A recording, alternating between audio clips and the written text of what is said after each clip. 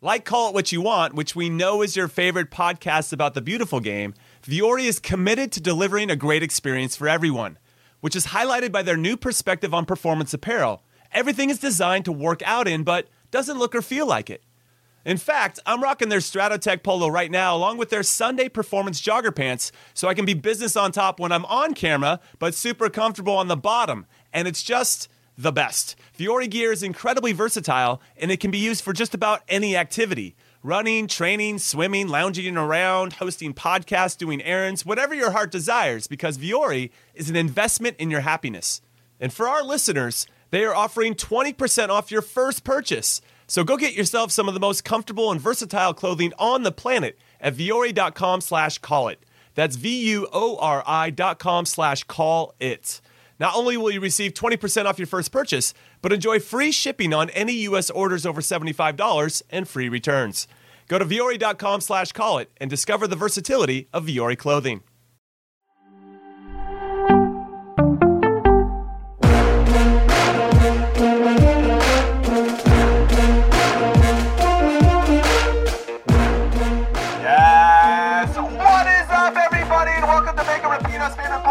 Soccer we trust.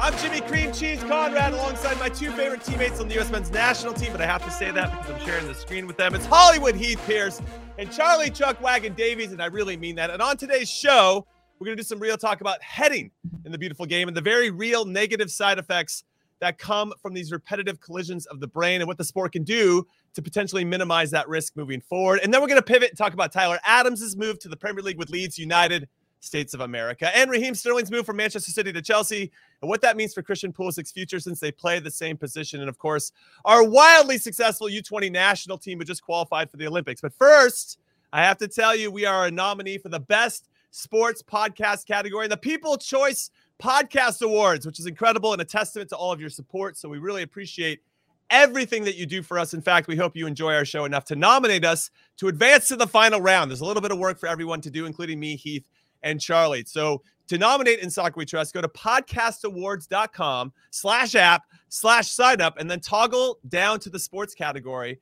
The whole process takes less than 60 seconds. We've included the link at the top of the episode description as well. And now I am done talking and I am out of breath. Charlie, how are you, my friend? Great to see you as always. Everything is great.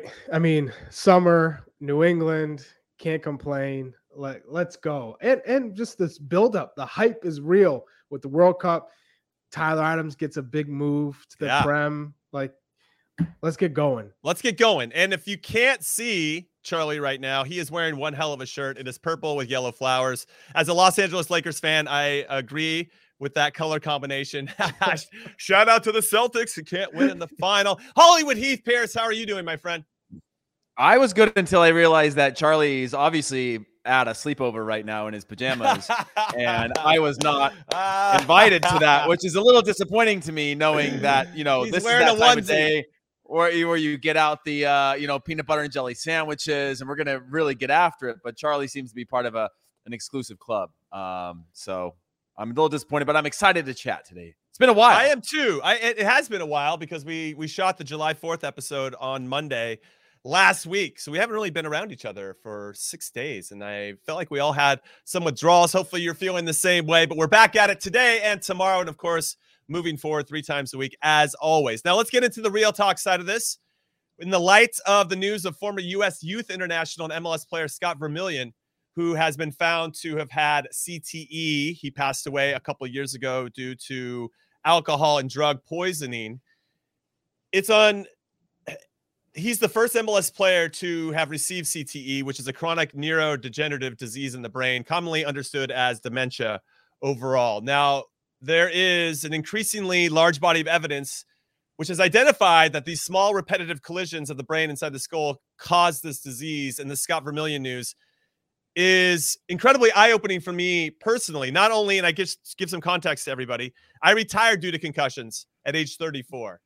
And I had a really bad one with the U.S. men's national team in the Gold Cup quarterfinals against Panama in Philadelphia in 2009, where I got knocked out. I had 20 minutes of post-impact amnesia. I woke up in the ambulance and only could see out of the bottom half of my left eye. And at that point, you're like, what the hell happens? and you're trying to figure it all out and you're trying to remember. And now it's like a kind of a race with your brain to like, okay, how severe is this? I also broke my thumb because I went limp. So when I fell, I got hit twice. Ultimately, I got hit on the side of my temple from a guy jumping up and into my head after I'd already headed the ball. And then when I went limp, I hit my thumb and I hit my face again. So it was a pretty bad hit. And I don't think I ever really recovered for it. We can get into more of the details before, but this is pretty scary news for me in particular. I played against Scott Vermillion in the national championship game when my UCLA Bruins flex of the day beat Virginia in the final. And then I played against him in MLS as well. He's around my age. He'd be 44 right now. I'm 45. So it's incredibly scary for me. And not only that, before I actually get your guys' thoughts about on this, let's hear from Bruce Murray, who is a former U.S. men's national team player. He played for the U.S. from 1988 to 1995. He scored in the 1990 World Cup, obviously a big World Cup for us because that was the first time we had qualified in 40 years. And now he is experiencing some dementia and CTE symptoms, even though he's still alive. Let's hear what he had to say about it. Forward for Team USA. It's the greatest feeling to be able to travel the world and do what we did. Murray, nice run by Bruce, but as he moved into professional soccer, Murray continued his reputation for being fearless. His aggressive play sometimes left him seeing stars. How did those concussions generally happen? I was playing for the U.S. in Saudi Arabia, and one of the Saudi players came right through, and his knee caught me in the head. I was on my hands and knees trying to find where my equilibrium was. But for the next 6 weeks to a month, I would go places and not know why I was there. Back then, they would just say, "You got your bell rung." Yeah. Right? You heard that expression? Oh, yeah. Get back out there, be tough. Murray stayed tough through multiple concussions and collisions. He retired in 1995 at age 29. So obviously with the news of Scott Vermillion and then hearing here from Bruce Murray, he says he was diagnosed with at least 4 concussions in his playing days, though he went on to add that he probably would have had a whole bunch more if the technology and the identification of concussions was as advanced back then as it is now. Mm-hmm. Charlie, you got coached by Bruce Murray. Tell us a little bit about him and his influence on you. Well, I was fortunate that when I came to around 14 years old, John Kerr, who played for the U.S. and played for the Revolution, ended up being my club coach because he was coaching Harvard. And in the free time that he had, he coached my club, which was the Greater Boston Bolts, Eagles at the time. It's transitioned to the Bolts. And then when he went up in age, then I had Paul Mariner as a coach, and then I had Bruce Murray as a coach. So I was fortunate to be coached by strikers who had played professionally. And Bruce Murray, he ultimately helped me with my positioning as a striker and how to use my body, because that is one area of my game when I was younger that I really need to improve in, how to use my body in the right instances in the attacking third. And so I give a ton of credit to him in terms of putting me in the box in the right spots, making the right runs, near post, hard near post run, and then just putting your body on the line, right? And ultimately that's what I guess had him pay his price with some of the traumatic head injuries. And I'm very fortunate that I never had to experience a head injury while playing the game. Now, in the car accident I was involved in 2009, I had a brain bleed, a traumatic brain injury. So, I still feel the effects of it today. And it's sometimes, it's very subtle to forgetting a word that I'm looking for. And I have to use every other word to try and describe the word that I'm looking for. So, it's one of those things where when we were younger, you just played the game. And like you said, just be tough, get up, shake it off. You can't shake off a brain injury. And more people now are understanding that you need proper rest, and there's protocols in place. But there are still times where someone got the bell rung, like you said, you got hit hard, it shook you up. It was a potential concussion, but I think I can do it, and they go back out and play, or they pass their tests and they go out and play when they probably shouldn't have. What's interesting is that when I broke my jaw, and shout out to Clint Dempsey for breaking my jaw, it's a good square hit to my orbital bone, or this, I can't even think of the word right now. Think about searching for words. But when I went off, I couldn't talk, but I couldn't talk normally. I knew something was up, but you're in the heat of the moment. You have all this adrenaline. And when I went to talk to the doctors on the sideline, this happened in Boston. I could say enough and mumble enough to say, I'm going to still play. There's nothing I'm going to go out there. There's nothing you can do. And that's a tough thing for the doctors who have become your friends. The team doctors have become your friends. Even though they're looking out for you, they still understand that drive and that pull and that ambition for us to want to get back on the field. And I think as we grew up too, we're probably developing this hero complex of wanting to be the guy, and that we're being rewarded for being tough, and we're being rewarded for putting our head or any parts of our body into areas that could be considered dangerous, and getting a high five for whatever it is. And that's a very meaningful thing when you're a younger player and you're looking for that type of validation from your coach. So Heath, any head injuries for you? Any players that you were around that suffered head injuries besides myself, because you were on that 2009 Gold Cup team with me, that maybe stayed with you in some ways? Yeah, I mean, for me personally, I don't have a recollection of any one concussion type of injury, but I remember specific moments where I was like, this can't be good. And I would guess that there's probably a window of time or a few windows of time that I sustained a concussion throughout my kind of youth to adult professional career. But I remember things like working on set pieces, right, for 15, 20 minutes the day before a game, and me being the near post space, and that crappy set piece taker not being able to beat me at the near post for 25 kicks in a row, and every one of them taking them out off the head and off the head and off the head. And after a while, I'm talking about 25, 30 shots to the head in a single training session, right, of somebody whipping it in with pace, and you're doing your best to make good contact at the kind of the spot on your forehead that is going to have the best response and hurt the least, essentially, right?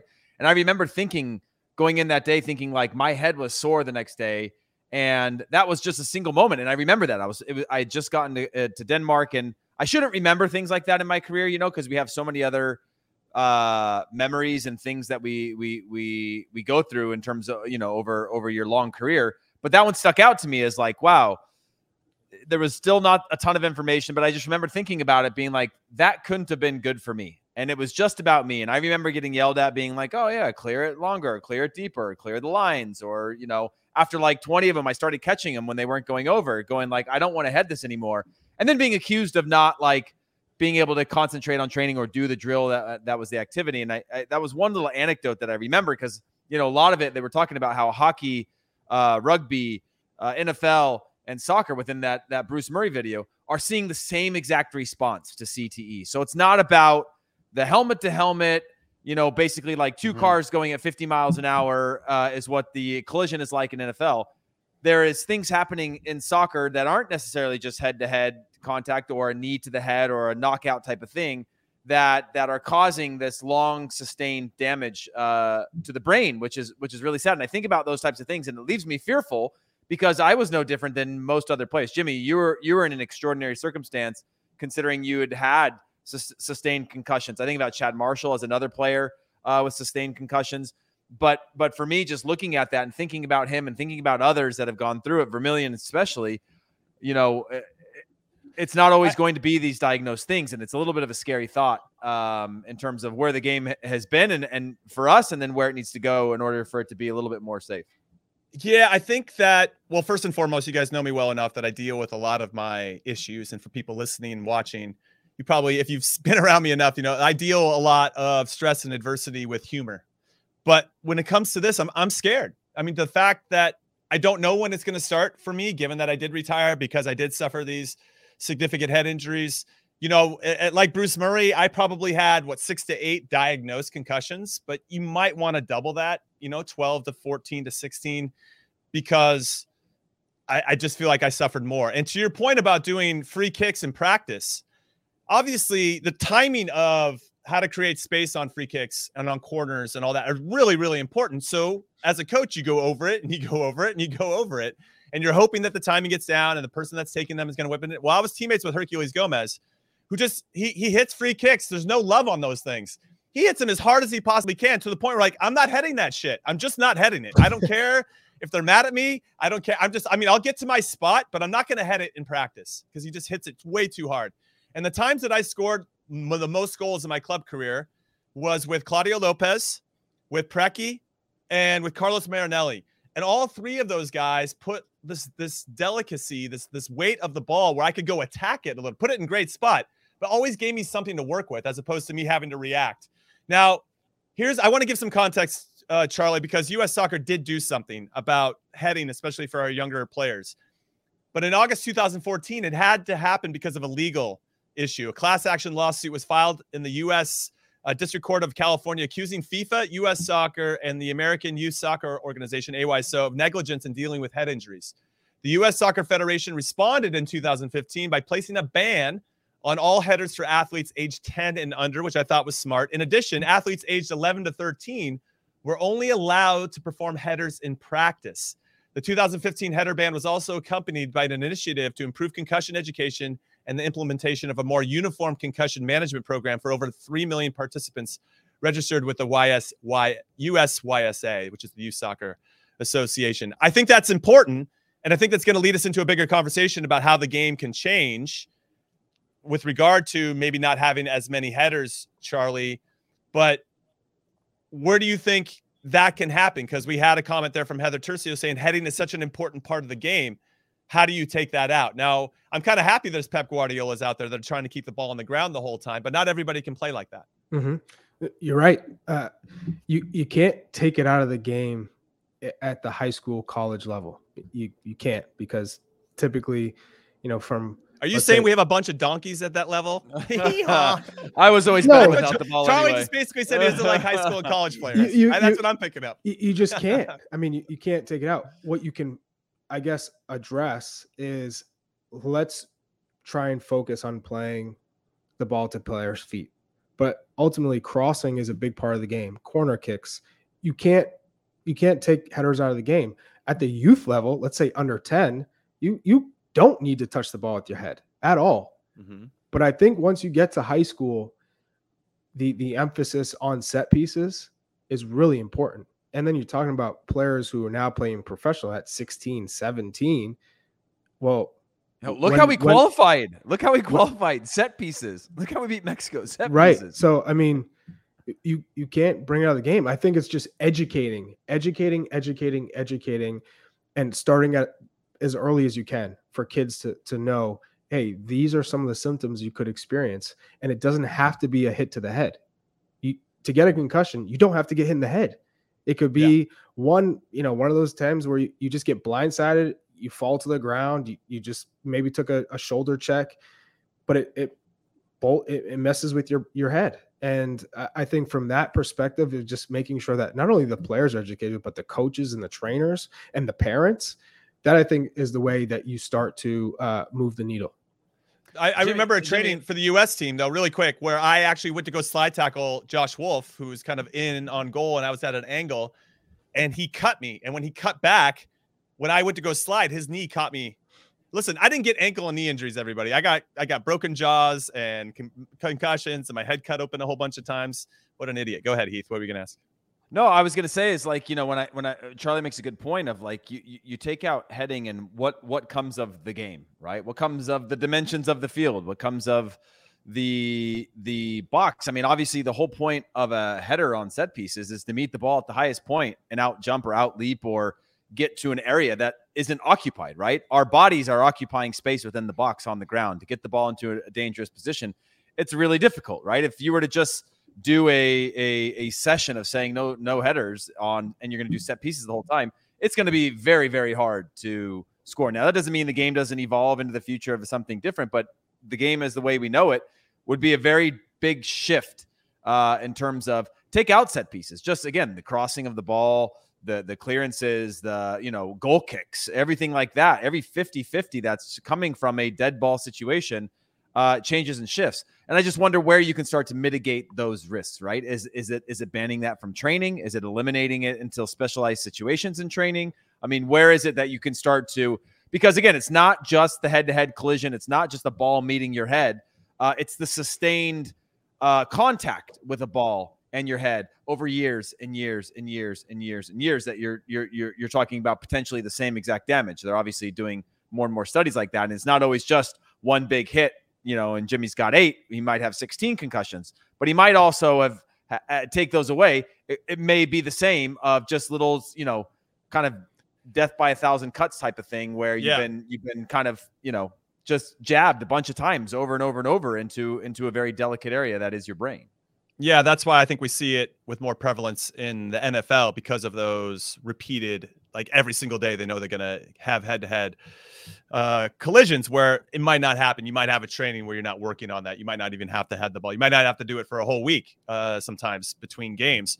What I want to say, though, and I think this is really important, and I want to get your two thoughts on this, your opinions, is that you can teach proper heading technique. That's great. And you should, right? You got to get your full body behind it. And obviously you can develop neck and shoulder and core muscles that are going to help you power the ball.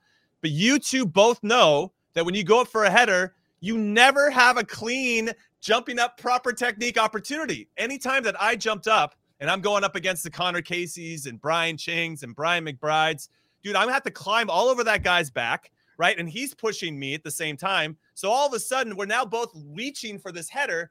And I have no more torso that I can use or any core stability there. All I'm using is my goddamn neck to try to absorb all of that pressure just so I can get a little nudge on it so Brian McBride can't flick it on to where he wants to flick it on. And when you start to add those up and you start to absorb the shock of a goal kick where somebody's punting it 60 yards because you have some goalkeepers that can really launch it, it starts to that I think starts to add up in a way that makes me a little bit more scared than the big obvious ones where you're going to get a lot more attention on that type of stuff. So yeah, you can teach proper technique and you should, but I wonder if you just eliminate goal kicks, how much that would potentially minimize those types of plays. It's going to be really, really hard to eliminate crossing and heading on set pieces and free kicks. Yeah, like that's going to be really hard. You're not going to be able to eliminate it. But yeah, that's where I had my two worst, the one where I got hit with the US where I got knocked out. And then my last ever game when I played for Chivas, when I got punched in the back of the head by Matt Pickens, the goalkeeper for Colorado Rapids at the time. Right. He caught me really square because of those situations where you're going to run into a lot more risk because there's a lot more guys in a tight space. I would say, for goal kicks, we're seeing, I think, much more emphasis on keepers playing to their center backs, to their outside backs, because players can go in the box now and collect it. So I don't think the volume of goal kicks where keepers are just booting it. We're not seeing, I guess, high volumes of that. A lot more teams are trying to build on the back, which is great. Mm-hmm. I think for corner kicks and those set pieces where, players are whipping balls in the box and defenders have to do their absolute most to head it out. I don't see that dropping. Maybe the keeper's coming out to punch. I don't think we're seeing that often. I think that you were just very unlucky with the Pickens blow to the back of your head. But ultimately, just using your arms, I think, to create that space, to give you more protection. Mm-hmm. But I would love to see what the study would show in terms of just, let's say it's unimpeded clearances from defenders, those long launching balls or set pieces.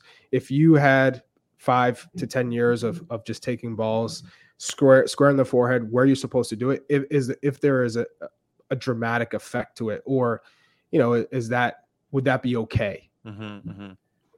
What about the NFL changes, Heath? I know that the NFL obviously are trying to make some improvements because it's just not a good look when all these players, and they have a lot of them, are suffering from CTE. Yeah, I mean they've started moving, like they originally, right? They moved the yard line, so most kicks are into the end zone and things like that. Where so getting rid of like kickoff returns, just punt returns. Yeah, things where it's just like full speed contact, where and that's not even. I don't even know if that's CTE mitigation because that's the long term effect of it, but it's more of like, again, that permanent injury, the permanent concussion that could come out of that, the permanent damage that comes out of, helmet to helmet contact at both people flying at high speeds. Cause we used to, that was part of the game that we loved, right? Big old punt return guy gets up or a kick return gets up to full speed and gets the layout, right? There's literally media companies have been built out of highlight reels of players getting laid out on these types of things. And we glorify that and we celebrate it because it was originally part of the game. Now we've all obviously all learned more about and continue to learn more about as more and more technology becomes available and we can educate ourselves on these types of things. But yeah, I start to think about how can the game be different, right? Are there lines you could put into the game where you're talking about sort of in hockey, you have sort of the 3-line offside rules, things like that are preventing a lot of those sort of long-term things. Because Jimmy, you talk about it. Your biggest ones came in the box, right? Because there's a natural aggression to be able to attack the ball. Well, if you want to stop somebody from attacking that, you've got to grapple with them and you've got to be aggressive to clear the ball.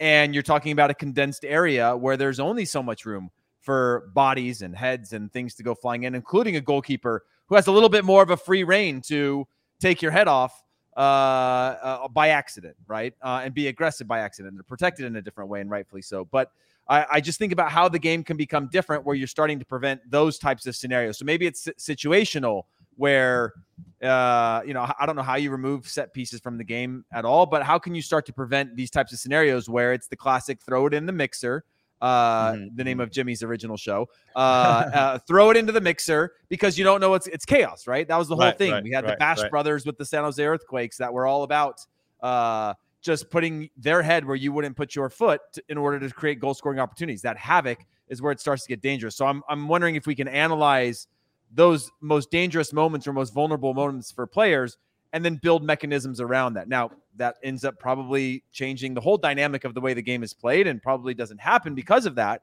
But I'm wondering, are there situational things where it's no longer, there's a certain different line, an offside line or free kicks from certain areas that change the game to where it becomes a little bit more of with your feet than in the air? I mean, it's hard for us to imagine that now, right? Because of the way we've always played it.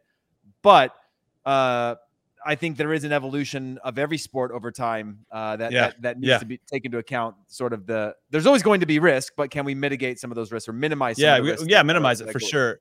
Now, last year there was some research done with around 8,000 former professional players from Scotland, and they found the risk of goalkeepers developing a neurodegenerative disease was similar to the general population level. So goalkeepers, you're all set and you get to get free punches on people. Now, everybody else out on the field were almost 4 times as likely as an ordinary member of the public, with defenders developing dementia in later life roughly 5 times more, which doesn't bode well for me in particular. Hollywood Heath, you wanted to keep that face clean. Didn't seem like you did too many headers. I never played defense either. The findings, that's true. The findings were the same, though, for players, regardless of the era in which they competed. So despite changes in technology and head injury management, the study included data on players who played in the 1930s all the way through to the 90s. We could argue, Chuck, that it's developed even further in terms of that. But I don't think, and we know a friend of ours, Taylor Twellman, who also had some significant head injuries and has a great initiative with concussion protocol. Excuse me. He is trying to advocate for. And I don't know why this hasn't been done sooner, especially remember when we had 3 subs and then we went to 5 because of the pandemic and everybody was like, this is going to ruin the game. This is the worst thing ever. And now 5 subs is being adopted because it feels really smart and really the right thing to do. Do you think there should be a concussion sub allowed so that there is an injury? Because it's so hard and I've already talked about it and gave an example of doctors on the side to be able to evaluate players quickly to know. Now, I know there's some technology coming in where you can do something with the eyesight. You can see where they are very quickly in terms of how their brain is reacting to different things. It's almost on the outside looking in, which would be really cool. And I wish I had that when we were playing. But do you think a concussion sub is something the game should have? And I don't understand why people are pushing back on it because it seems like it makes a lot of sense. Yeah, I think it does make a lot of sense. I mean, you want to have this sport continue to progress and be the main sport in America. And that's what we've all pushed for because we've gotten to travel the world and we've got to experience how this is one of those sports that builds bridges and I think allows you to experience new cultures and it's a game that is so inviting and inclusive. So I think the only way that you can continue to make this sport safe and inclusive is by adopting the concussion rule because we want people to be healthy. We want people who have played the game that when they're in their 60s and 70s and 80s, they can still walk around. They can still, they still can live a long, healthy life and be advocates of the sport. So I'm always for the concussion substitution rule. Okay, and by the way, good. Jimmy, on that, MLS Next Pro just launched some new rules themselves, one of which is the off-field treatment rule, meaning if you have medical treatment come onto the field, you're forced to stay off the field a minimum of 3 minutes. And so obviously there's two things to that. One, there's the gamesmanship, right? The sportsmanship that we know happens when you're trying to run out a game. But there is actually ample time now for a medical staff to be able to potentially examine, as opposed to like look left, look right. How do you feel? Take you off for 30 seconds. You're now forced to stay off for 3 minutes of match time if medical treatment comes on. Now, I don't know what the effects of that, if that means people are not willing to go down even more now because they know that they'll have to come off. I know there's a reason for that, but ultimately it does give somebody who has their quote unquote bell rung or gets any sort of head injury, because we know that it's an instant stoppage of play now. If the ref perceives it as a head injury or a head contact or collision of some kind, the ref stop it immediately, as opposed to playing advantages and other things. He's meant to blow his whistle, but now being forced off the field for 3 minutes. Do you think, Jimmy, in your experience, that's something worthwhile or valuable? Because it is going to be baby steps. You can't just go in and say, "Hey, we're getting rid of set pieces. There's no more heading the ball in the game." But there are small steps that you can take towards learning more and mitigating even the risks of what currently takes place, right? Which is players going on the field in an unsafe environment after getting a concussion or what's perceived as a non-concussion. It feels like this is more of a delicate topic than it should be. I mean, given all the research that's coming out, and on the girls' side as well, there's been reports in a journal, Pediatrics, back a couple of years ago, mentioning that girls actually get concussions twice as much as boys do in high school. But that's not all from headers. No, it's not. It's not. Because then you could really just go, oh, well, what about 50-50 challenges? Are we going to take that out of the game? Because right. You could go down the list of how players are getting concussions. Boots to the head. Yeah. Right. Especially at that age, where I think you're still trying to figure out how to use your body. Right. There's a lot of uncontrollable or players that just run but don't know necessarily how to run or how to protect themselves. And so yeah, that's a very good point. I'm glad you brought that up, because high school soccer was harder to play than any level that I ever played at, because I agree. I bet Charlie knows the moves don't work. You can do a step over, that person's not moving. They're gonna still stand right there. They don't bite on that because they didn't even see it, Charlie. They didn't even see it. Yeah. They didn't even see it. Like, yeah, the gap in levels is quite big in high school, and figuring out a way. I think it's still an important thing, just to sidebar, for our best players to play high school, because then they learn leadership qualities in terms of, how do I get the most out of this player when he can only do A and B and not, A through Z. So that was just, I think it's kind of a disappointing that we don't have our top players learning how to develop those types of skill sets. Jimmy wants to mandate all players play high school soccer. Jimmy wants to mandate that all youth national team players play high school soccer. The moves. I think there's value in it. That's all I'm saying. Those not doing anything for defenders. Like, I can't tell you how many step overs I did where the player just stood there. And that's in college too. I mean, my college practices at BC might have been some of the most difficult practices, because these defenders would not move at any time I did a move. And I would get so frustrated. I'm like, you can't defend. You're just standing there. but it worked. So yeah, I can completely vibe with you on that, Heath. I might have played more World Cups if I just learned how to stand there when Charlie was doing it. So with regard to your point, Heath, I don't know, in your question, I don't know what the right answer is to mitigate this, but I do think that there might be these little rules, as you mentioned, 3 minutes or these little things that we can do to just think about it. I think as long as there's a conversation, everybody understands the risk and understands how these things happen, it's going to be really, for me on set pieces, it's going to be impossible to Charlie's point. Like, how do you get that out of the game? It's such a huge part of how teams have success. I mean, World Cups have been won or lost on set pieces, and that's not going to change. We talk about Zidane. Obviously the guy's one of the best players of all time with his feet, but he scored 2 headers in a World Cup final against Brazil. I mean, that's, I don't know. It's just a different. Well, you might not be able to get rid of. Yeah, you might not be able to get rid of set pieces and things like that. That would lead to like sort of high impact situations. But there probably are steps along the way that you can mitigate some of the sustained, like the leveling of the playing field, which is the three of us outside of Jimmy's obvious concussions have probably, and I'm sure Jimmy more than us as a central defender, where 40 times in a game someone hits a long goal kick and you've got to go up and part of your job in which you are judged is to win that first ball, right? Is to win the win the ball for your team, and therefore you're scrapping for it, which increases the odds of one head-to-head, but two, that type of that type of impact. But there's got to be some sort of things along the way that you can start to eliminate or alter that can at least decrease risk. Okay, let's put our dad hats on then really quick. My kids are a little bit older than yours for both of you guys. When my kids play, I tell them don't head the ball. Do I feel like a bad dad for saying that? Absolutely not. Should I? I mean, from a competitive standpoint, they should probably learn how to be somewhat aggressive. And I have 2 girls.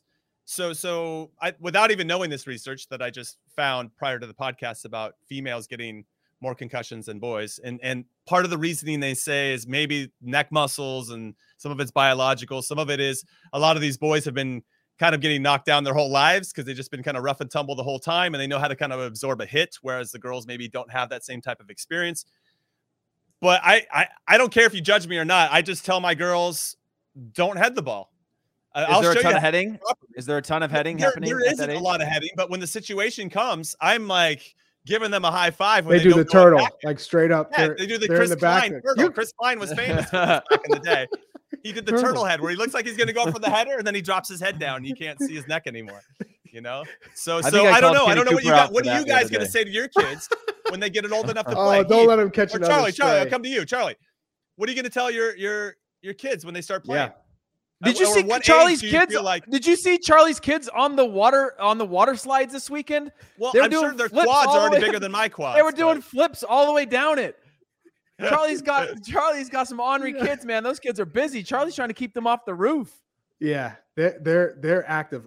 In terms of heading, we don't practice heading at all, and I don't think I would tell them not to head. I would try to tell them keep the ball at your feet, and we're gonna try and, kids at their age, they're not doing crossing. There's no corner kicks or goal kicks. So for 6-year-old boys, it is solely focusing on dribbling and movement, not anything to do with the head. I think probably when they get to club soccer and let's say when they're 10, 11, 12, that's probably when it starts to pick up. I would teach them how I learned and just protecting yourself, that the ball will come to your head. If you have to head it, you can go and head it, but I probably wouldn't say don't head it whatsoever. I do understand where you're coming from. You probably don't need to head the ball all that much. How often is the ball going up? But in terms of like getting on the end of crosses and hard and low, baby, hit it hard and low. Yeah. It's difficult. I don't think I would tell them not to head the ball. I think I would show them the correct way to head the ball, the proper way, and how to protect yourself. Right. But I would ultimately say, try not to get mixed up in those aerial duels, and this is how you do it. Yeah, I would say I'm the same as that. I think it's inevitable at a certain level of, now if my kids end up being like proper rec players, then I'm like, no, don't head the ball. What's the difference? Right. But at a certain level of competitiveness, I think there may be an altering, and I'm not there yet, but there may be an altering in the way in which I see the need to compete. Now that's not what I think putting them at extreme risk, but certain circumstances, I would say if it's the right like I would try to, I don't know, teach that type of moment within the level of competitiveness. But if they're playing rec, I've got them, I've got them in a football helmet, I mean, like it's not worth it. But I think that as the game gets faster and quicker and the gaps close, like it's going to be harder for them to feel almost equal or capable at a higher level if they feel like they are potentially letting their teammates down or putting the team at risk. I don't want them afraid of the ball either. You don't want them to be afraid of the ball. I don't want them afraid of the ball. There's an attitude, right, to how you approach the ball, whether you're going to trap it with your chest or your thigh or you're going to head it. You still want to go there with that type of energy that I'm going to do something with this ball. I'm going to make a difference and make it difficult for the opponent. All right, one last thing I want to add to this, and then we'll take our first and only break, and then we'll talk about Tyler Adams and everybody else on the other side of it. Ooh. Researchers have known for several years that female athletes experience higher rates of concussions than their male counterparts, which is important for me as a girl dad. There's also some evidence that girls may take longer than boys to recover from concussions and last or a couple of years ago. Women's, there's some top pros: Alex Morgan, Michelle Akers, Brandy Chastain, Megan Rapinoe, Abby Wambach. Also, they were so concerned about these research findings that they pledged to donate their brains to science. That's how important this is, especially on the female side of the game. And I wonder how that type of research will impact how that game is played moving forward, especially because the Women Euros are going on right now. All right, we're going to take our first and only break. When we come back, as I just mentioned, we're going to talk a little Tyler Adams, a little Christian Pulisic, and anything else you want to get into in the comments right after this. Robert Half research indicates 9 out of 10 hiring managers are having difficulty hiring. If you have open roles, chances are you're feeling this too. That's why you need Robert Half. Our specialized recruiting professionals engage with our proprietary AI to connect businesses of all sizes with highly skilled talent in finance and accounting, technology, marketing and creative, legal, and administrative and customer support. At Robert Half, we know talent. Visit roberthalf.com today. When you need mealtime inspiration, it's worth shopping Kroger, where you'll find over 30,000 mouth-watering choices that excite your inner foodie. And no matter what tasty choice you make, you'll enjoy our everyday low prices, plus extra ways to save, like digital coupons worth over $600 each week. You can also save up to $1 off per gallon at the pump with fuel points. More savings and more inspiring flavors make shopping Kroger worth it every time. Kroger, fresh for everyone. Fuel restrictions apply. Welcome back, everybody, to In Soccer We Trust. If you're a fan of this podcast, hit us up on Twitter. First and foremost, drop us a follow there, ISWT Pod. We'd appreciate that. But also, we've been nominated for an award. So go to podcastawards.com/app/sign up and go nominate us for the 2022 Let's get this Podcast Awards. Check us out in the sports category and let's make that happen. We want some awards. We want to be decorated. Hey, and they're voting. Their voting matters. Their voting matters. That's voting matters. It matters. It matters. And we just want to win one more trophy in our lives. Can everybody just understand that we want to add another trophy to our cabinet? Please make that happen. All right, so let's talk and pivot now to some fun news. And we appreciate you guys and all the thoughtful comments about the real talk we had about heading in the beautiful game. And I'm sure that conversation will continue in the future. But Charlie, I'm going to come to you first. Tyler Adams to Leeds is official. And at the same time, Calvin Phillips left, which opens up that void in that spot of the field for Leeds to go to Manchester City. How big of a move is this for Tyler Adams, first and foremost? And then we can talk about Leeds overall. Massive. It is a massive move. And probably, I don't think too many people saw that happening because of the drop-off this year with Tyler Adams and at RB Leipzig.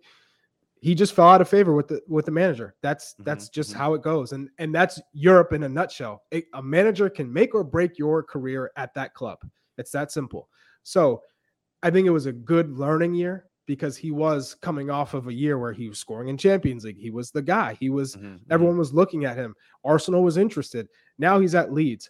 And you're playing for a manager that you've already played for, that a manager that believes in you, that trusts in you and is bringing you to the club. I love this move because he's playing in the Premier League. We're playing England in the World Cup. Right. It's that experience against the top level players and a lot of players that he's going to see in the World Cup. Now, I think from the perspective of the U.S. men's national team, Tyler Adams has to improve on the ball. But when you're playing in the Premier League, yes, you got to be on the ball, but he's going to be solely focused, especially in that type of style and tactics that Jesse Marsch is going to play at Leeds United. It's high pressure, high volume, ball winning, get it off your feet. It's not so much, hey, we're going to get on the ball and keep possession and teams are going to be sitting back. Teams are going to be coming at them. When you're playing in the U.S., especially against CONCACAF teams, more than not, you are the team dictating the tempo and holding the ball. And they need Tyler Adams to break the lines and be good in possession and controlling the tempo. Not at Leeds. He's going to be cover as much distance as you can, win the ball back and get going. So I like the fact that he's just in that environment every day. And, he's going to be pushed. He is going to be pushed. Okay. And that's something that we want, Heath. We also want him to get minutes, though. Do you think it's going to happen under Jesse Marsch? This is the third time playing for him, played for him at Red Bulls. Jesse Marsch was an assistant at RB Leipzig, played for him there, and now he plays with him at Leeds. I mean, we know that Jesse's going to give him the benefit of the doubt and give him every chance to take that spot and make it his own. But if you don't play well, maybe in that first game or two, pressure. He has a longer leash than that. Okay, that's for fair. 20 that's million, longer leash than that. Okay, and I hope that's the case. I Right. definitely want Tyler playing as much as humanly possible. What do you think about this move overall, since it's been American after American after American coming to Leeds? Yeah, I love it also. You know, if I'm Jesse Marsch, I got to go with a few things that I know I can control. And when you look at Brenden Aaronson, when you look at Tyler Adams, both coming through a system that Jesse Marsch is most comfortable with and the way in which he believes they will be successful in the Premier League, I do think that there is an element of the gegenpress that works or will work in the Premier League, and having players that are committed to that. We know when the national team tries to press, they don't do it all together. They don't do it well. It's a national team and they're trying to play a high press system. But a club team, when you can work on that, you can work on the triggers. You need a few of those players that by any means know exactly what to tap into and know to default back into that type of system. So I love that for Tyler Adams. The other thing that I wanted to add, because I think Charlie covered it really well, is that what I also love about the American player now is Tyler Adams falls out of favor at RB Leipzig, right? Mm-hmm. Normally, that would default into that player needing to go to a smaller club to get minutes. Mm-hmm. But now we're seeing a respect for a quality player, because you go back 2 years, Tyler Adams is the hero, and he's been a consistent starter. And then at times he's been a squad player in and out of the lineup, that his next move is at least lateral, if not vertical. Better. And so in terms of, yeah, they're not playing Champions League, but they're playing a Champions League opponent probably every single weekend, or a Champions League quality opponent every single weekend. So for him personally, I think it's great. I think that for the respect of the players to now go from like, oh, it's not working here, we would have said it would have been more of like a Zach Steffen type thing, right? Not playing at City, has to go to, what looks like go to the Championship or go to a much smaller club to get their minutes. That was the view of the American player. And then they maxed out, they ceilinged somewhere, and then the next move had to be backwards. It couldn't be another move either laterally or even better. And I think that for Tyler Adams is a sign of his quality and the trust and belief that I think obviously it helps that Jesse Marsch is there, but I think that's just a good sign of the respect for the American player at the moment, is that even if they fall out, it's because of it's not because of quality. It's because of a system. It's because there was another player that was maybe a higher quality based on what that manager thought, and that their services are still respected elsewhere at the same level. Not high. Now, Charlie, how much pressure does this put on these players in particular? There's obviously going to be, I don't even need to read it on Twitter to know that there's going to be Leeds fans going, oh, we got to rely on another Yank to help us win anything. We're totally going to get relegated. Bring back Bielsa and bring back whoever. Yeah. Now, there's already been examples. Jack Harrison, who's already on their team, had most of his experience playing in college in the U.S., playing in MLS, and came over and has done very well for Leeds. I think he's an example who, yes, he might not be an American, but he went and had the American experience, who's already proven that he can do well. We all know what Brenden Aaronson and Tyler Adams are capable of. We know what Jesse Marsch is capable of, and we're all full faith in them. But there's a lot of work for these guys to continue to break that ceiling and change the perception of American players. And there's a lot of pressure there, which I actually welcome. And I hope that they absolutely see it as a positive as well, Charlie, because I think that's only going to bode well for us to handle high pressure situations in the World Cup and beyond. Well, Charlie, real quick, did your all boys boarding school that you went to play against Jack Harrison's when he was in the U.S., just in terms of like the boarding school, you know? Yeah, mine was co-ed. That's one. And two, the school that he went to wasn't quite up to the level of mine at that time. But as wealthy though, I would say as well. Same admissions were the same. Yeah, same league. I would say, if you're looking at this from a subjective point of view, then you're saying, man, you have Brenden Aaronson and Tyler Adams who are both brought in, who are going to play. That whether you like it or not as a Leeds fan, they are going to play. And right. You have to, and you're backing Jesse Marsch, so you think his system is going to work with this group.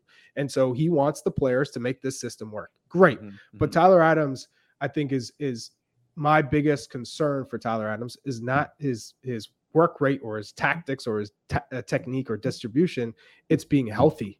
Can you survive the next 6 months in the Prem? Because we all know it's a grind. You're playing in all these competitions. You're constantly playing. If he can not get injured and not go through some of those muscular injuries that we've seen him have, then that's the big win for me. To go through half the year at Leeds United playing, because he's going to be playing consistently, and to come out unscathed and ready to go with the World Cup. Oh man, I am pumped. I'm buzzing. And a lot of people I've seen in the chat saying, this isn't a better move. Like RB Leipzig would wipe the floor with Leeds. I don't think they would wipe the floor with Leeds. And two, it's a better move because you're going to a better league. You're going to a better competition. Right. That's what I'm impressed about with Heath is talking about. You're never going to a better league in the past if you're not playing in the Bundesliga. You're going to Bundesliga 2. You're going to Denmark. Right. You're not going to the Premiership because you'd be like, oh, you think you're going to come to the Premier League if you're not playing in Germany? No chance. So that is why we're so excited, because that is an improvement. You're going to a better league. Yeah, maybe the club is not better because you're not playing in Champions League, but you're still playing against Manchester United twice a year, Arsenal twice a year, Tottenham, Man City, Liverpool. You're playing against those teams twice a year. That's incredible. So I'm all for it, but we also have to be mindful of the pressure is going to be immense, and Tyler Adams is going to be asked to do a lot in that system. And so I think it'll be a great test. And I'm a believer of Tyler Adams. I mean, he's really important to our success. And if he does well, I mean, I think that opens the doors for more Americans. I mean, if he's had Champions League opportunities with RB Leipzig, and he would have this upcoming season as well, but he wasn't necessarily being the first choice. So all of a sudden you got Konrad Laimer, who was being selected over him and playing well to the point where he was getting scouted by some big clubs around Europe.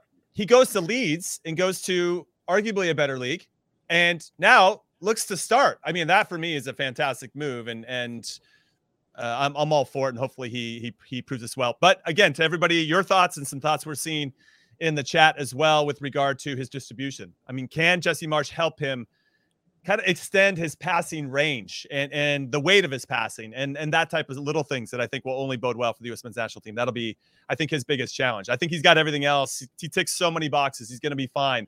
And I think he's going to thrive with the speed and the speed of the game of the Premier League. That's not going to be any problem for him to adapt. It's just probably like, how quick can you make those decisions? How quickly can you, plan A is not available. How quickly can you pivot to plan B, and what is plan B? That's going to be the big challenge for him and for a lot of players that are adapting and moving to a different league. All right, let's talk about another U.S. men's national team player who's in a little bit of an opposite situation with Raheem Sterling coming in from Manchester City to Chelsea. And the crappy part about Raheem Sterling is that he plays on the left side of a 4-3-3, which is exactly where Christian Pulisic plays for Chelsea. Now, Christian Pulisic, due to injury and Thomas Tuchel not always being his best friend, only started 13 games in the Premier League last year, added another 4 starts in the Champions League. And he had games where he was man of the match, and he had games where he didn't do all that much. Heath, I'll come to you first on this. What does this mean for Christian Pulisic? Because apparently Juventus have shown some interest, and from what I understand, Chelsea's rebuffed that interest. AC Milan is also being thrown out there as a team that would be interested in taking Christian Pulisic. I don't think any of these teams can afford paying 40, 50, 60 million or whatever Chelsea would try to recoup from him for him. But maybe he could go out on loan, and I'm curious to see if Chelsea would do that. I don't think it would be in the Premier League. I think it would be in a different league. Talk to me about this Christian Pulisic situation, because with Raheem Sterling coming in and them trying to get other players in the winger spot, it's clear that Thomas Tuchel doesn't think that Pulisic is his answer.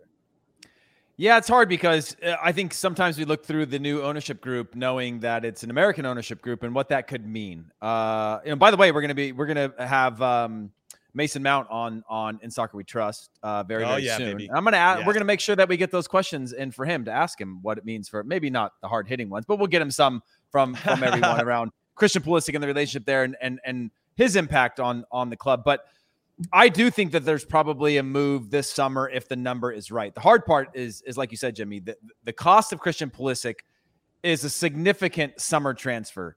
And I think that he was bought at the peak of the market, and that's going to be hard to recoup and hard for Chelsea to say, hey, we're going to let him go for a discount knowing that he's an American guy, an American ownership group. I think some of those things create a recipe that makes it very difficult to move him. But if you are Christian Pulisic, you're kind of seeing the writing on the wall that, well, you've had to compete every single day for your spot anyway, because when he came in, they signed 7 or 8 players, and they've all been competing for 2 positions on the field. Not 7 or 8, but say 4 players competing for 2 positions on the field. And I think he'll continue to fight for that until the end. I do think that there needs to be a move for him, and there's going to have to be some sort of agreement, because I don't think he's going to get 60 million, and I don't think if he's got to go for 20 less than that Chelsea are going to look at that as like a, hey, let's move him on the way, especially because he's American. So I think it's a tough situation for him to be in. And outside of Premier League clubs, I mean, who can spend that anyway, right? Like there's not a lot of clubs around the world that can spend that on a player, regardless of the quality they have. What's interesting, Charlie, is that Everton just lost for Charleston to Tottenham. So that's an area where Christian Pulisic could go to Everton and potentially do something with Dominic Calvert-Lewin. And his dad did tweet and say he loves the city. You know, remember when he put out that post? He did. That's right. His dad chiming in as his PR. But do you think that Christian? I don't know him well, but do you feel like he wouldn't maybe take an opportunity because it's a step down, even though he might get more minutes playing there and be more of a vital player for that particular team, like he is with the U.S. men's national team? If I were him, I would not make the move to Everton. If you told me, I just use that as an example. But I'm just saying in terms of where you are, you've won Champions League. You're at the top of the top, and you feel like you should be playing. The problem is you bring in Raheem Sterling, you are signaling to the group that Christian Pulisic is not a starter on this team because you value Christian Pulisic and Mason Mount's on the other side. So he's not playing. And then you throw in Kai Havertz, you throw in Timo Werner, who they've used a lot over Christian as of late. So I think in my opinion, he would only go to a club of a certain stature. And I would feel that way. I mean, you're throwing in Bayern Munich's of the world. You're throwing in, the top Serie A teams, the top La Liga teams. You're not going to a Prem club that is below Champions League level. That's just not happening. If I'm in his shoes, we've seen some players though. Let's say Romelu Lukaku, who started at Chelsea, then went to Everton, then went to Manchester United, and then to Inter Milan, back to Chelsea, now back to Inter. But we've seen players sometimes take that step back to take, a couple steps forward. So it's not unheard of, especially if he goes out on loan. Like it's clearly just on. We need this guy playing minutes. And we've already mentioned this before. He's one of the rare players, Charlie, that I think doesn't matter if he's playing or not at the club level. He's still going to play for the U.S. That's how important he is for us. But we don't need a not very sharp Christian Pulisic showing up with the World Cup. No, that's for us, right? I think for the fans, for the supporters, you want Christian Pulisic playing in the Prem because it's the best league in the world. And if he's getting consistent minutes, that means he's going to be sharp for Qatar. Yes. But if you're in his shoes, you said, I've always had to prove myself. No one's ever given me the benefit of doubt. He's always feels like everyone's out to get him. At least that's what it looks like from the outside. No one's ever handing him a starting spot. He's had to fight for it. So in his mind, why wouldn't I fight my way back into this team too? I've done it before. I can do it again. And if he's, as long as he stays healthy, I think he's going to play. He's going to play his way into the team as long as he can stay healthy. And then in terms of Lukaku, he made that move to Everton because he hadn't proven himself yet. That's fair. Christian's proven himself. That's fair. The Premier League, I mean, we've seen the matches that he's had against Manchester City, against Liverpool, where he's been a standout. He's proven. So he doesn't have to make that backward step just to show, hey, I can do it in the Prem. If you said, oh, he's got to go to Inter Milan or AC Milan or Atletico Madrid, or, then you say, oh, he's just going to a Champions League club, a top club in a different league. But I wouldn't want to see him take 3 steps back. I would love. What about Juventus though, Heath? What would you say about you? Because Paulo Dybala just left. You have Chiesa, who's not back to full health. He won't be until after the World Cup because Italy's not in it anyway. This might dig on Italy for today. Oh boy! But I would be okay with him going to Juve. Obviously, he'd be there with Weston McKennie and would already have someone there that he could trust and make that transition a little bit more seamless. But it doesn't seem like that's going to happen, even though I wouldn't be mad about it. Yeah, I could see him at Juve. Weirdly, his situation at Chelsea is just the fact that they signed all these players around the same age with the same depth and never had that sort of security. Now, you go to a Juventus, or if he was at an Arsenal, or if he was at another club, I think whatever, Everton, you're maybe competing with one other person at the level of Christian Pulisic. Chelsea just happened to have 5 of them, right? Most other clubs don't have 5. If you went down the clubs, even in the Premier League, Manchester United, or Man City obviously has it. But if you went beyond that, you're not looking at a depth chart that Christian Pulisic has had to compete with, whether that's Kai Havertz, Timo Werner, Mason Mount in the earlier days. And he's had to break down those barriers over and over again and get himself back into the lineup. Very few clubs have that level of depth around the same age and the same profile without sort of the style of play identity attached to that. So I think a Juventus he would be fine, and he's at a very low risk of having two other players in his exact spot. I'm thinking out loud here, but I can't think of a number of other clubs that are Champions League quality clubs that have the depth to just bury him in the way that he sort of got buried at times at Chelsea, in terms of it might not even just be, it could be Timo Werner now. It could be Kai Havertz for a bit. It was, again, I go back 2 years and it was Mason Mount in the same position. You have all these players in these positions that, of course, you're always going to have challenges, but I can't think of another club where it wouldn't be at least him or somebody else competing for that spot all the time. And I like Christian Pulisic's odds in most situations to win out that spot. Yeah, it's going to be an interesting situation to keep our eyes on. So obviously, we will keep you up to date on everything that's happening. And if any big news drops, we will have an Emergency in Soccer We Trust podcast. You can count on that. All right. Before we call it a show today, Charlie, I'm coming to you first. Final thoughts. And maybe you want to give it to the US U20s for winning the CONCACAF championship and qualifying for the U20 World Cup next year. And also maybe I do qualifying for the Olympics. That's where I was going to go, but I'll let you go first, Chuck. Well, I'm not going to steal it if that's what you can do, but I'm going to say big congratulations to the under 20 side going to the World Cup for the under 20s, but you're also qualified for the Olympics. Massive. Haven't done it since my Olympics. So let's go. What I wanted to touch on is Bale going to LAFC. Big one. It's massive for American defenders. You get a good look at what Gareth Bale can do. It's almost like you're taking the shock factor out of the equation when you go to Qatar. You know how he moves, you know how he plays. Yep. For Walker Zimmerman, I think he gets probably his first game against Gareth Bale. Yeah, I mean, that's incredible. Point. That's what we want. Here you go. This is Wales. He fell into our trap. Way to go, Gareth Bale. So I love it that we are getting a taste. A lot of the players who are ultimately going to have to face him in Qatar are going to get a taste of him here in MLS. So awesome. And I'm a big fan of the Tyler Adams move, just because he's going to the prime time and he's going to get a chance to see a lot of the players he's also going to be playing against in Qatar. So I'm on the hype train. And also, let's get Zach Steffen's loan approved already, because it hasn't gone through. So long. It needs to happen. Yeah. And my onesie's on point. Shout out to Nike onesies. I think Charlie just set a record for final thoughts today. Heath, yes. How many final thoughts do you have for us? Mine isn't the U20s because Charlie mentioned it. Mine's the Philadelphia Union, guys. I mean, we're talking about Brennan Aronson moved this summer. People are saying Paxton Aronson is the next to go to RB Salzburg, and his move there, and he's not even a starter on the Philadelphia Union. Jim Curtin, you need to be starting play the kids, because look how good they were in qualifying. By the way, as the best player. Paxton Aronson.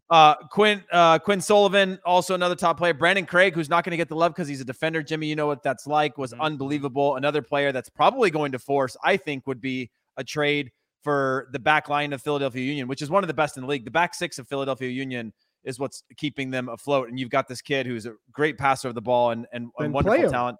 But that's what I'm saying. He can play over Jack Elliott. Yeah, I mean, that back line, Jack Elliott's pretty good. Yeah, Glesner's pretty good. That's a really strong back line. But now you've got the value in it. Yeah.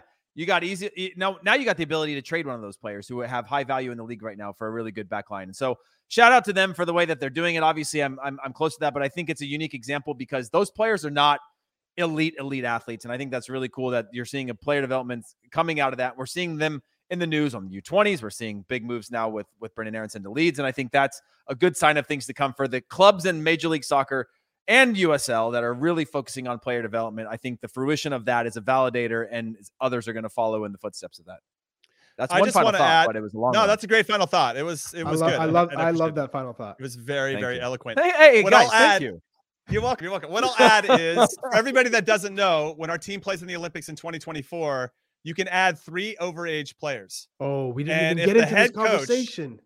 We'll get to it eventually at some point. But all I want to say with my final thoughts is, if it's not me, Heath, and Charlie, U.S. Soccer, you're doing it wrong. So thank you for listening to In Soccer We Trust. We appreciate your support. Drop us a follow at ISWT Pod on the Twitter. Julia on behalf of producer Des, producer Alex, Charlie Chuck Wagon Davies, Hollywood Heath Pierce, I'm Jimmy Cream Cheese Conrad saying thank you for listening and watching. And we'll see you tomorrow, 10 a.m. Pacific, 1 p.m. Eastern. Later.